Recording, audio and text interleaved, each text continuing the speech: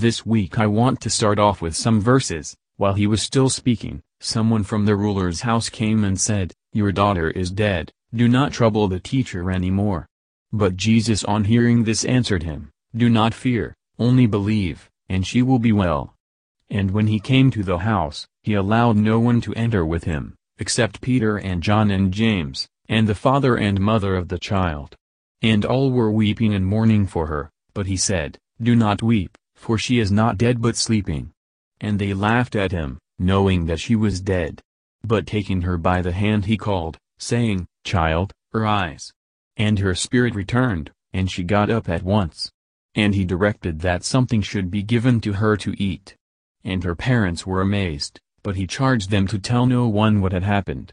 Luke 8:49-56. In this passage, Jesus is going to Jairus' house, because his daughter is ill. On the way they get caught in a crowd, as often happened while traveling with Jesus, but in the delay his daughter dies. Jairus and his messenger think there is nothing more the teacher can do. They see a wall, but Jesus sees a chance to show Jairus, his wife as well as John, Peter, and James that he is more than a teacher. He has the ultimate power over death because he is God.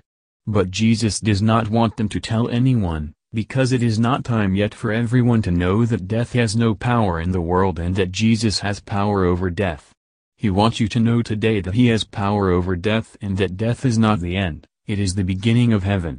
We have the ability as those who live in the church age to begin our relationship with God here on earth. We do not have to wait for heaven or have the consequence of losing the Holy Spirit.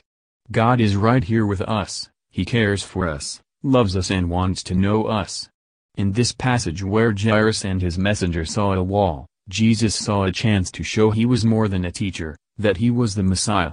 He did not just come for the Jews, he came for all Jews and Gentiles. There is an advantage to doing something in secret such as prayer or in Jesus' case raising Jairus' daughter from the dead.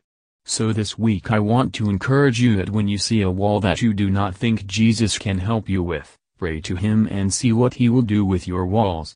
Also, remember that he wants to know you and have a relationship with you before you get to heaven. The best time to start growing in your relationship with him is the present, and that would be a good New Year's plan to grow closer to him in 2021.